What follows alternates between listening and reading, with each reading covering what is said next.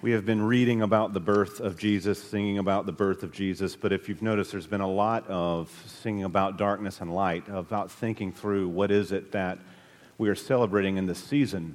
We certainly are celebrating the birth of Christ. That is the reason we have this season called Advent. Advent, the appearing or the coming of Christ to the earth. He came once as a baby in flesh. He will come again glorified and bringing God's judgment and righteousness to the earth. So much of the story we've read tonight thus far has all been rooted in the birth itself and Jesus coming to the earth.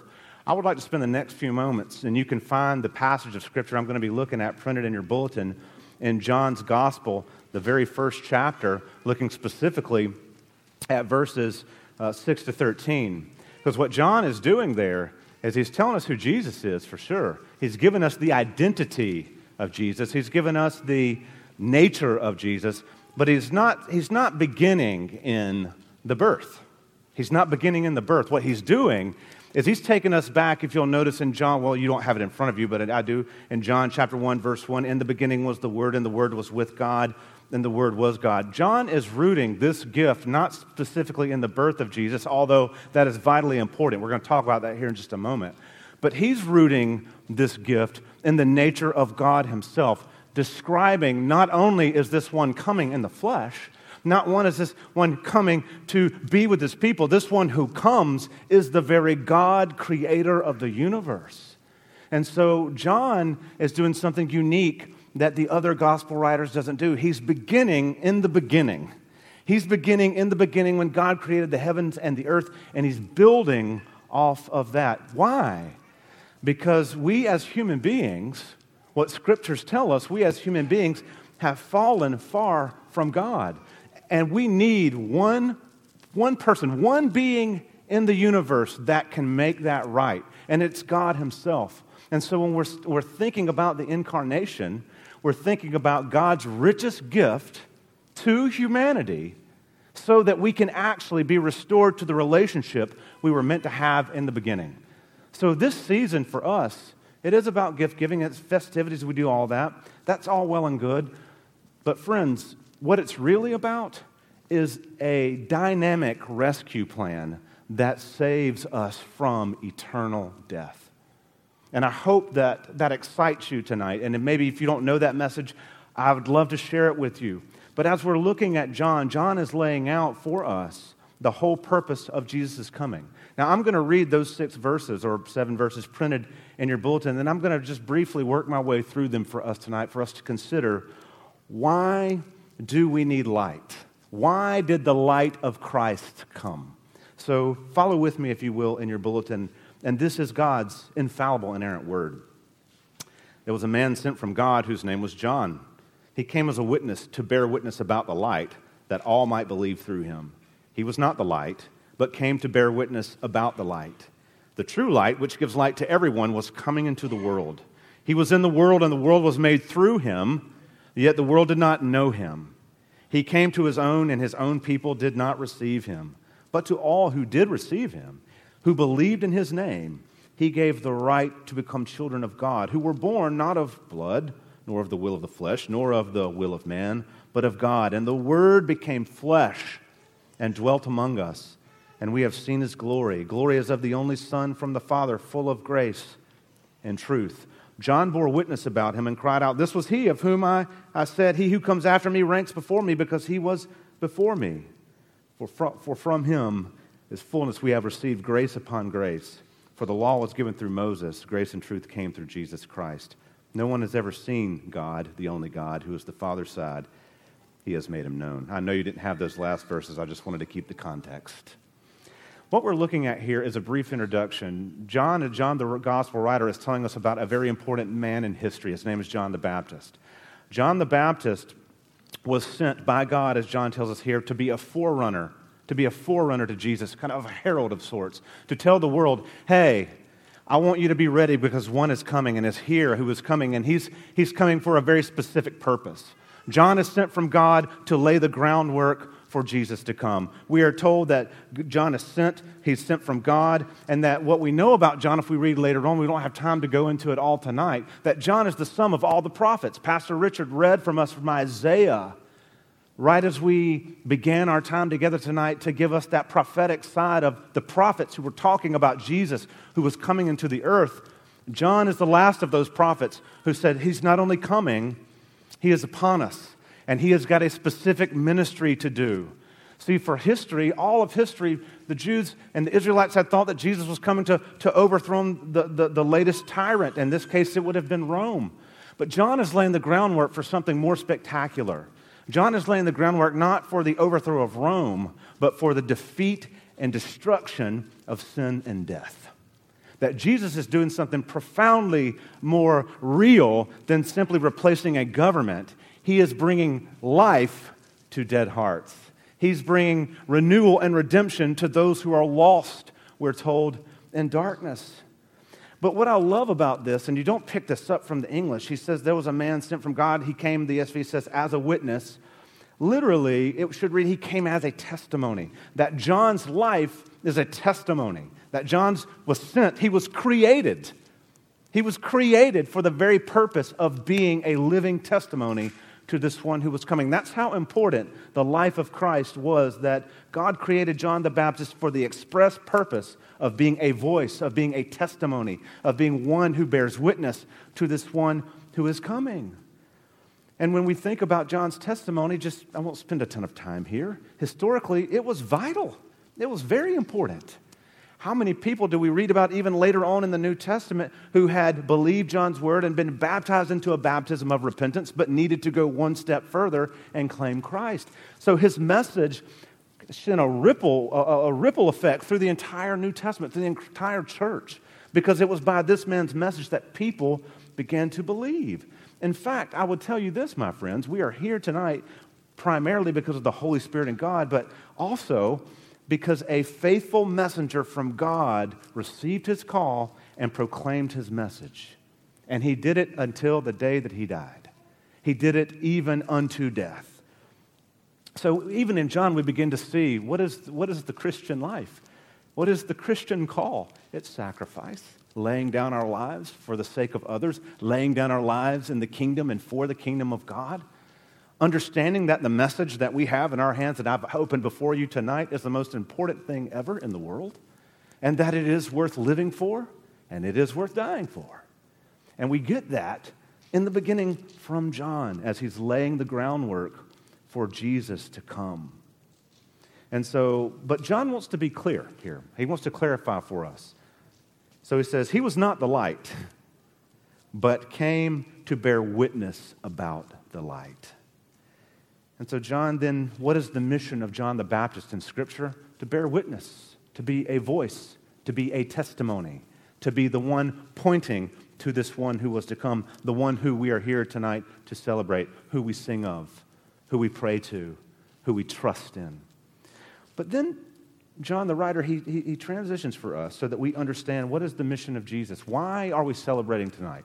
Well, he gives the most succinct mission of Jesus that you can find in Scripture. So when we think about why did Jesus come, what was his purpose, why are we celebrating, it is right here. He says the true light, which gives light to everyone, was coming into the world. So firstly, what is the mission of Jesus? To come to those who are in darkness. And he calls him here the true light. Now it's interesting, that word. Don't think so much as true versus false. Think more of authentic. That there are things that appear to be light in our world that might lead us in a direction, but those are not true lights. The true light is the light that leads us back to God. The true light is the light that leads us on the pathway of salvation. The true light is the light that rescues us from ourselves and brings us into a state of joy, hope, righteousness, and salvation. So when he's talking about the true light, he's talking about its authenticity. But it's interesting here. He already sets the tension. So we've got the mission. We got what John the Baptist wanted to do. We've got Jesus. He's bringing true light into the world, and there's a lot more we could say here. But then he sets the tension for us. As this true light, which gives light to everyone, he was coming into the world. Here's our first obstacle. He was in the world, and the world was made through him, yet the world did not know him. So obviously we have an issue here. That Jesus comes to the world and humanity is blind. What is that telling us? Well, it's telling us something very clearly. that sin, which is in the world, which is operating in the world, is very powerful. So powerful, in fact, that when the creator of the world comes as a man, when he comes and even does the things that Jesus did, says the things that Jesus said, was able to accomplish the things that Jesus accomplished, that we are blind to it, that humanity is blind to it. And so we can see now his coming, how essential it is, because there's a power at work in our own hearts that is powerful indeed. A power that we can't conquer ourselves. A power that, in fact, would blind us from the creator of the world when he stood in our midst. Now, lest we think, well, I would have been better. No, you wouldn't have, and I wouldn't have either. We would have done exactly what the people of his day did because our hearts are darkened. Our hearts are darkened, and they need the rescue of Christ. But this is the hope, you see. This is the hope. He goes, before we get to the hope, he goes a little bit further, though. He was in the world was made through him, the world did not know him, and then he came to his own, and his own people did not receive him. That's actually a startling thing in the flow of the paragraph. Not that it's totally unexpected, but when it's talking about coming to his own people, he came to his own people, and there's a few different directions we could go, but think about those made in his image. He came to people who were made in his image. Per Genesis chapter 1, we are made in the image of God, Jesus being God incarnate. He came to people made in his image, and those in his own image would not accept him. They didn't accept him. It wasn't just that they didn't accept his claims. I want us to get that right. We could say, well, they didn't accept his claims. They didn't accept some of his messages. They didn't accept his preaching. Well, yeah, that's all true, but it's bigger than that. It's not as if they merely rejected his claims but thought he was a decent guy. They rejected him personally, did not accept him personally. His claims, all his messages, him personally, he was rejected. And beloved, we got to consider that's a very personal thing to have the creator of the world being rejected by the very ones he created. Why is the incarnation important? Why did he need to come? Right here, it's on display. Why is humanity apart from Christ lost and in the dark? Because they've rejected their creator. Why do they need someone to show them the way, the truth, and the life? Because only one person, one being in the entire creation and beyond can do that, and that is Jesus Christ. That is the sum of the gospel. The good news that though we were lost in darkness, we have the light of the world who is right before us. But it's interesting, though, isn't it? Because if you were to read through this gospel and you see he came to his own and his own did not receive him, in other words, his own rejected him, his own did not know him. It's interesting, though, that when Jesus speaks to nature, it knows his voice. When the storms rage and he speaks, they cease. When the dead lie dead 4 days even, like Lazarus in John chapter 11, and he says, come, they come. When the sickness is killing and taking or attacking somebody and Jesus says, depart, it departs. When food is needed and Jesus says, multiply, it multiplies. So nature hears the voice and understands. It's humanity who's been deafened and blinded and led astray by sin. This is the beauty of the truth. See, because Christ has come, we don't have to stay there. We have hope. We have hope that's bigger than merely a season or a time. We have hope that is eternal. Because as he says, he came to his own people did not receive him. But here is what I will call the divine but, because it is so powerful. John says, but to all who did receive him, who believed in his name, he gave the right, the literal word there is the authority, exousia, the authority to become the children of God. I want to stop right there. We'll go. So what is the stated goal of the incarnation? The incarnation is Jesus coming in flesh. What is the stated goal? Right here, to redeem God's people. When it talks about those accepting him, to those who did accept him, who are they? What is he getting at here? Those who accepted his claims, accepted his identity, and accepted his message and said, yes, I believe. Or like the man in one of the other Gospels, yes, I believe, help my unbelief. Because there's always room for doubt in our hearts and minds. But when he says those who, that he's given them He gave them the right to become the children of God. Beloved of God, that's so powerful that He restores this rightful place of dignity. That's what that's getting at. The right to become the children of God. The right to be where we are supposed to be. The right to be exactly what we were created to be, which is in relationship with God. There is so much in the souls of this world that cry out for purpose and hope and value. And you know where it's found. It's not found in any of the things that most humans pursue. It is found right here. If you are like me, I have pursued it in a myriad of things, and I never find it until I find it in Christ. And so the dignity that we were created to have, Christ restores. So when we're talking about believing in Christ, it's more than just thinking that He was right. It's more than just thinking He was a good teacher. It's submitting ourselves to His truth and living by it. And so when we look, or who were born, or he says the right to become children of God, who were born not of blood, nor of the will of the flesh, nor of the will of man, but of God. He's saying that salvation is God's eternal gift. Salvation is God's eternal gift through the incarnation. That it's not going to be gained by your ethnicity. It's not going to be gained by sheer determination. It's not going to be gained by you just thinking, I'll do good this time. No. This comes through Christ. This is why Christ has to come, is to restore to us the very thing that we cannot achieve on our own, the very thing that remains out of reach insofar as we're trying to do it ourselves. Dear friends, this is the gospel. This is what the gospel is all about. Perhaps you say, Brad, what do you mean by that word gospel? Let me sum it up for you with one of my favorite verses. What is the gospel? That God made Him, that is Christ, who had no sin, to be sin for us, so that in Him, that is in Christ, we become the righteousness of God. Why did Jesus come at all? To secure that, to renew us, to bring us to that place of restoration where we can have hope, we can have life. And it's not about just trying to be the best you can be and doing good. No.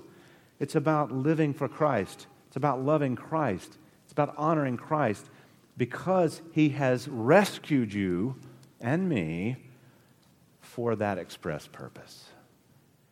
And that is so hopeful.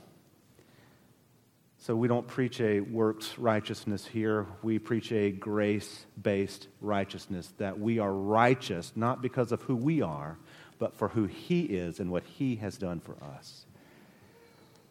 And so we live in a dark world. We live in hard times. And sometimes it feels kind of hopeless in the culture in which we live. I want us to be reminded tonight that despite that, the light of Christ shines. It shines in the darkness. And as John says earlier in that prologue, it shines in the darkness, and the darkness has not overcome it. So we have hope. We have real hope. Even amidst all the despair, all the sadness, all the depression, all the anxiety, and all those things are real, and we all really experience them. But in the end, it is the light of Christ that compels us to live, to love, and to seek, to honor God, but to give ourselves away. One of the things that John the Baptist says in his ministry about Jesus is he consistently says, I must decrease and He must increase. I challenge us this Christmas to start praying that prayer. How can I continue to decrease that the life of Christ might increase in me? And where will it take us, dear friends? It'll take us to bear witness. It'll take us to live boldly. It'll take us to walk humbly. And it will take us to deeper depths of love for God. Please pray with me. Father, thank You for these words. Thank You for the message here. And thank You for all that You do for us. And I thank You for Jesus. I thank You for His coming. I thank You for the humility displayed in the incarnation when He laid it all aside to become as a man, to take on our weaknesses, to take on our hardships, to take on our sinfulness, and give us His righteousness. Father, thank You for that. And I pray for the hearts that are here tonight. Perhaps maybe there's one or two who never trusted in You. I pray that You would capture them. And I pray for us who have trusted in You and walk with You for some time, that You would recapture us with the wonder of the gospel and the incarnation. It's through Christ we pray. Amen.